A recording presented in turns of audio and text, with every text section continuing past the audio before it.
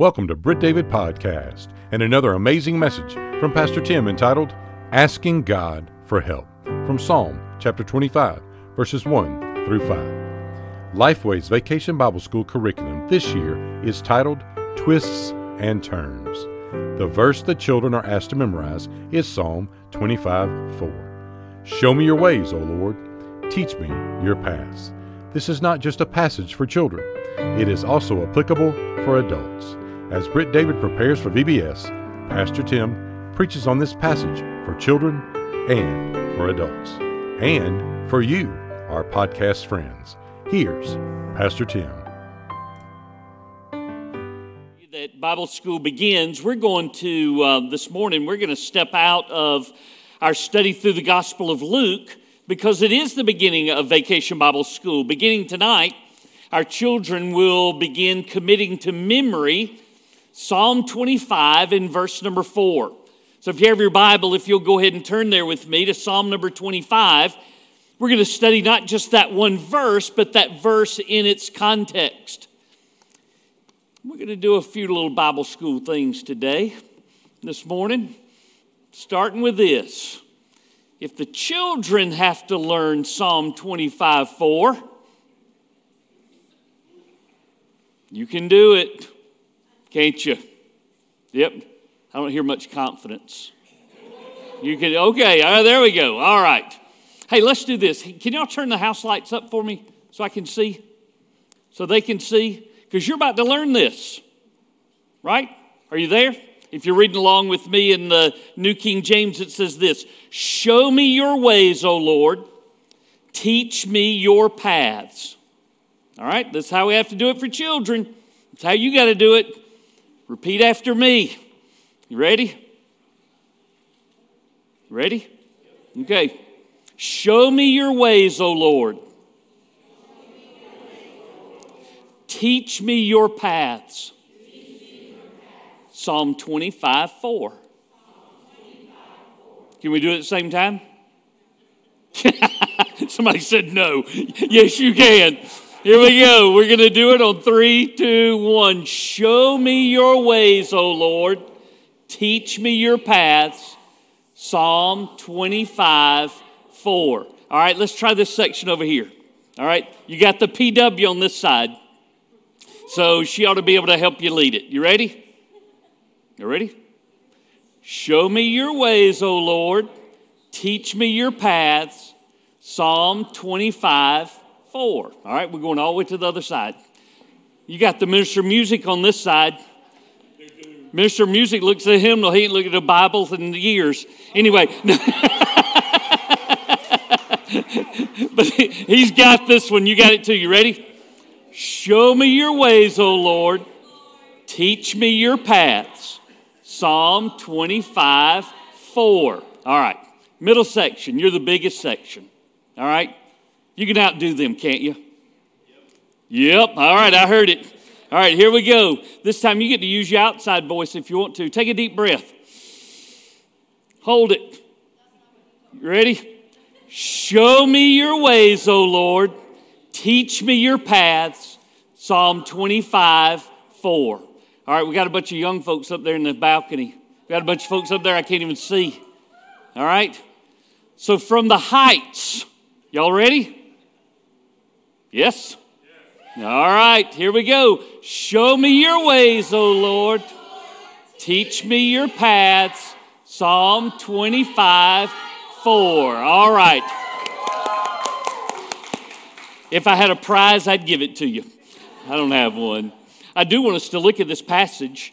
It's written by David. In fact, your Bible may actually have that said right at the very top. It is a psalm by David. David finds himself in trouble almost as much as Peter does. You studied Peter this morning. We're going to study him throughout Vacation Bible School. Peter constantly does things to get himself in trouble, and David does the same thing. David is constantly needing to ask God for help. It may very well be that you find yourself in the same boat that Peter is in, that David is in. That maybe because of the things that you say, you just can't help it just comes out. Maybe because of what you say, maybe because of what you do. Maybe because of what you didn't say or what you didn't do. You find yourself in trouble and you find yourself needing a way out and needing to ask God for help. That's what Psalm 25 is all about. It's about asking God for help. Now, as we begin this particular psalm, it begins by establishing for us why David is so confident that he can ask God for help, and he knows then that he will receive that. We tend to get ourselves in trouble and then figure out that we're going to handle it ourselves, especially if it seems like maybe it's something small. It's funny how small things turn into big things, though, isn't it? We think that we can handle these things all by ourselves, but the reality is that we need to ask God for help at the very beginning. If there are projects around my house, Daryl will appreciate this. Typically what I do is I say, I'm the man. I'm the man. I can fix this, right? I can fix this. How hard can it be? Daryl can do it. I can do it. So after I've taken it apart, torn it up, and it doesn't work anymore, I have to call somebody like Daryl to come and to fix it. That's what we do with life. We think that we can handle things all by ourselves, and we typically end up making the hole deeper than it was at the beginning. And then we cry out to God for help. Let me show you some things in this passage today that we should be as we prepare to ask God for help. That's what David's doing at the beginning of this passage. As we read through it together, I'm actually going to begin with you at the last verse that we're going to look at, which is verse number 5. Are you there? In fact, look in the middle of verse number 5. David says, "For you are the God of my salvation." That's our first hint. That's where we first need to begin. What are you supposed to be? How do you need to be before you ask God for help? Well, number one, be saved. Be saved. Really be saved. David says, you are the God of my salvation. It's not just simply that he trusts in his salvation alone, but he trusts in the God who gives him and who offers him salvation. What did God save you from? What kind of person did you used to be? And he's changed all of that, hasn't he? Well, the same way that he transformed your life when you said yes to Jesus for the very first time, don't you think then that he can help you out of the situation that you find yourself in now? If he can save you for all of eternity, can't he handle these temporal issues? Be saved. Know that you are saved. Listen, if you're coming to somebody and you're asking them for help, it matters about the relationship that you have. For example, if some stranger off the street comes to me and asks me for help, if I can, I'm probably going to do that, right? But I'm probably going to evaluate that. Am I able to help this person? Can I do what is necessary really to help this person? Is what this person is asking for, is that really the help then that they need? But if Juliana comes and asks me for help, it doesn't matter what she asks. It doesn't matter what she needs. She is mine. She belongs to me and I belong to her. She is my child. And it makes a difference because of the relationship that you have with God concerning the help that you receive. If you don't know the Lord, if you don't belong to him, you're not trusting in him. You're not trusting in him for salvation. You're not trusting in him for anything else. Suddenly you find yourself in trouble and now you begin to look up. Will he help you? I suspect so. But if you're his child, And you belong to Him. And He belongs to you. Jesus said, what father, what kind of father, if the son asked for bread, would give him a snake? If he's asking for help, would he not give it to him? Jesus says, how much more will your Father in heaven help you, answer you, provide for you, give to you? It all begins with that relationship. Have you yielded yourself to Him? In faith, looked to Him, repented of your sins, and said, Jesus, I know that you love me. I know that you died on the cross for me. I know that I'm a sinner and separated from you. I ask you to come into my heart. Forgive me of all of my sins and make me right with you. Have you done that? And meant it? Do you know that you belong to Him? David is crying out in this passage to the God of his salvation. That's who you should be crying out to. Number one, be saved. Number two, be surrendered. Be surrendered. Let's go back to the beginning of the passage. I felt like it was necessary. We need to lay that foundation. So let's deal with that middle part of verse number 5 first. But now let's go up to the beginning of this psalm. What does he say in verse number 1? To you, O Lord, I lift up my soul. I lift up my soul. You were made of body and soul and spirit. Sometimes the Bible will take the soul and the spirit and put them together as one and simply say, my inward part, my soul itself, God, I'm lifting up this part to you. That inside part of you is who you really are. It's what makes you, you. And what David is saying is, God, I take who I really am and I simply lift that up to you. I lift up my soul to you like a sacrifice, like an offering. I give you the real me. Maybe you pretend with people at work. Maybe you pretend even with people at home. There's no pretending with God. He knows what it is that makes you, you. He knows who you really are. He knows what you really need. He knows the circumstance that you find yourself in. So you're simply acknowledging that. Lord, I lift up my soul to you. I surrender to you. I still think that the hardest hymn in all of the hymn book to sing, Sean, is I surrender all. I surrender all. All to thee, my blessed Savior. I surrender all. That's hard to do, isn't it? God, I surrender everything to you. But that's what David is saying in verse number 1. To you, O Lord, I lift up my soul. I surrender myself to you. When you go and you ask God for help, even when you've got the relationship that's right, you are His and He is yours.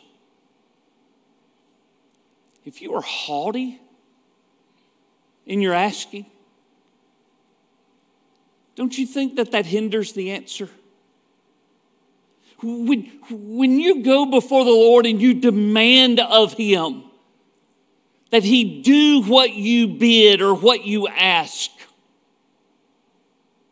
don't you think that's harmful? But what if you were completely yielded, completely surrendered to Him? Not my will, Lord, but yours be done. I lift up my soul to you. I think He's ready to answer. I think He wants to answer. I think that He will answer. So number 1, be saved. Number 2, be surrendered. Number 3, be secure. Be secure. How can you possibly surrender everything to somebody that you can't see? To somebody that you can't feel? To somebody whose picture you can't take?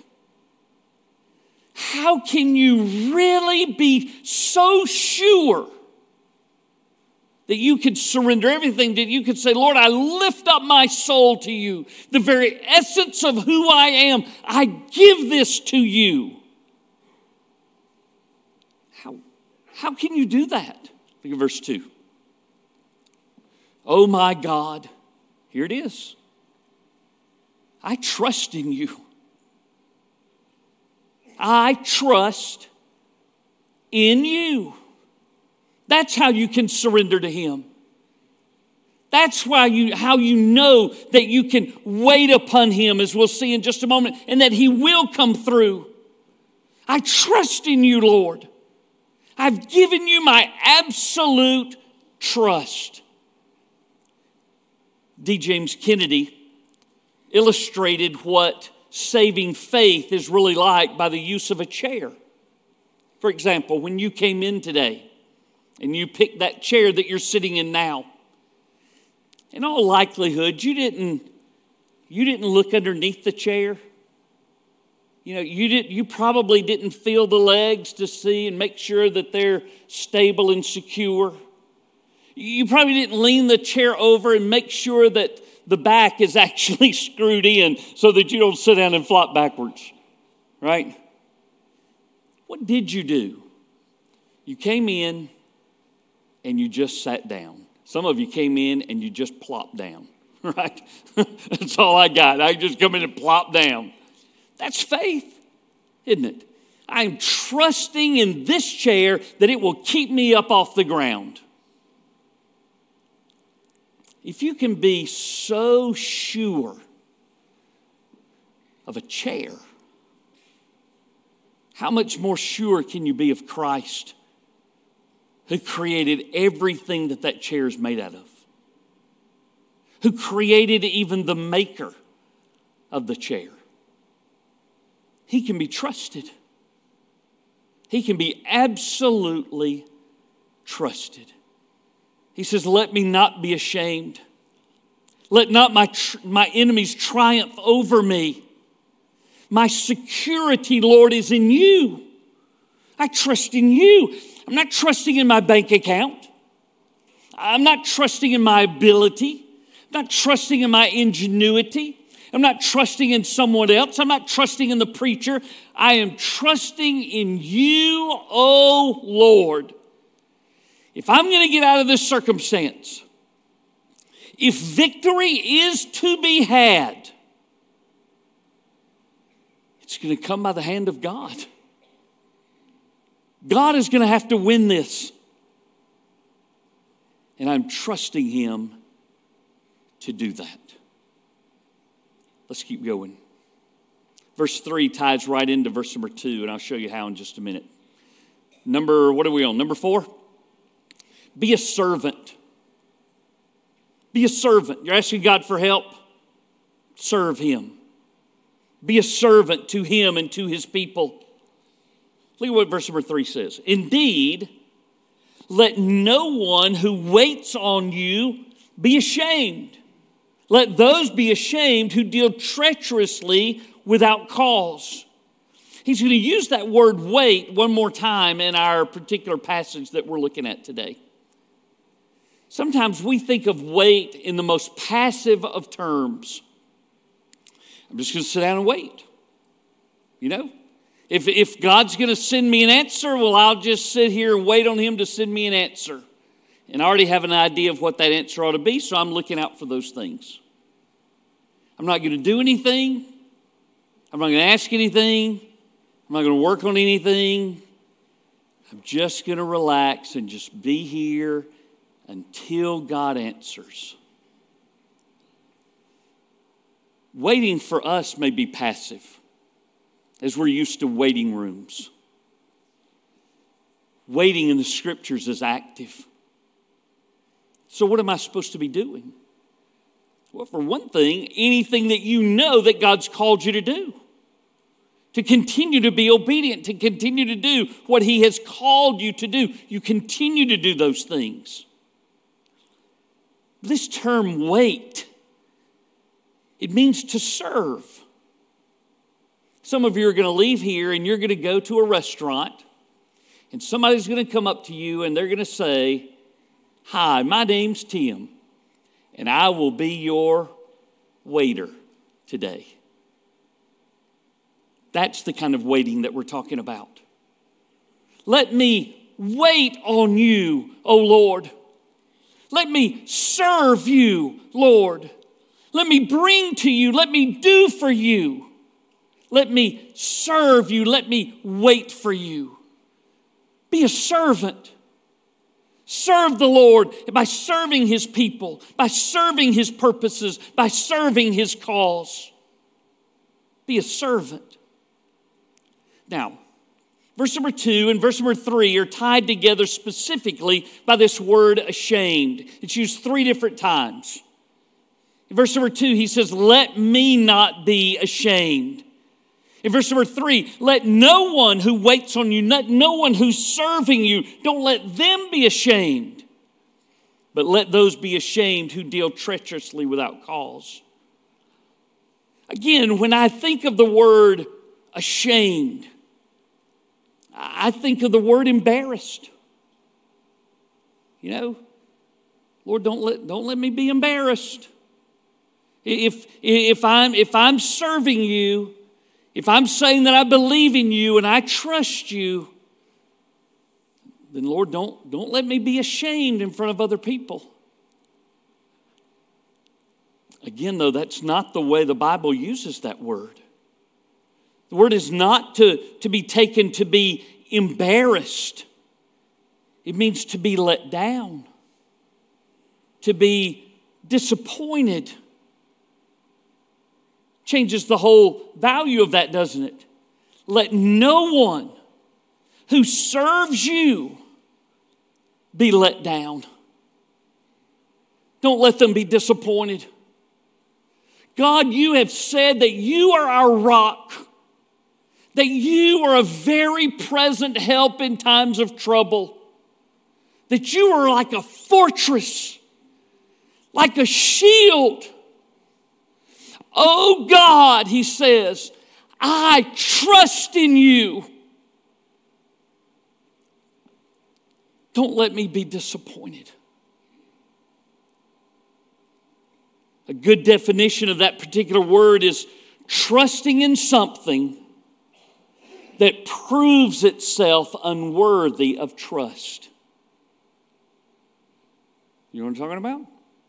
You know who I'm talking about? You know what kinds of things we're talking about? Putting your trust in something that proves itself to be unworthy of your trust.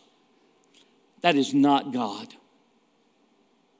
And so David writes and he says, don't let me put my trust in you and then you not be deserving or worthy of that trust. Don't let me be disappointed. Don't let me be let down. God, I am trusting in you. My security is in you. My service is toward you. Join us tomorrow as Pastor Tim continues his message, Asking God for Help. Pastor Tim would love to connect and share with you about a personal relationship with Jesus Christ and how you can know that Jesus is your Savior and Lord.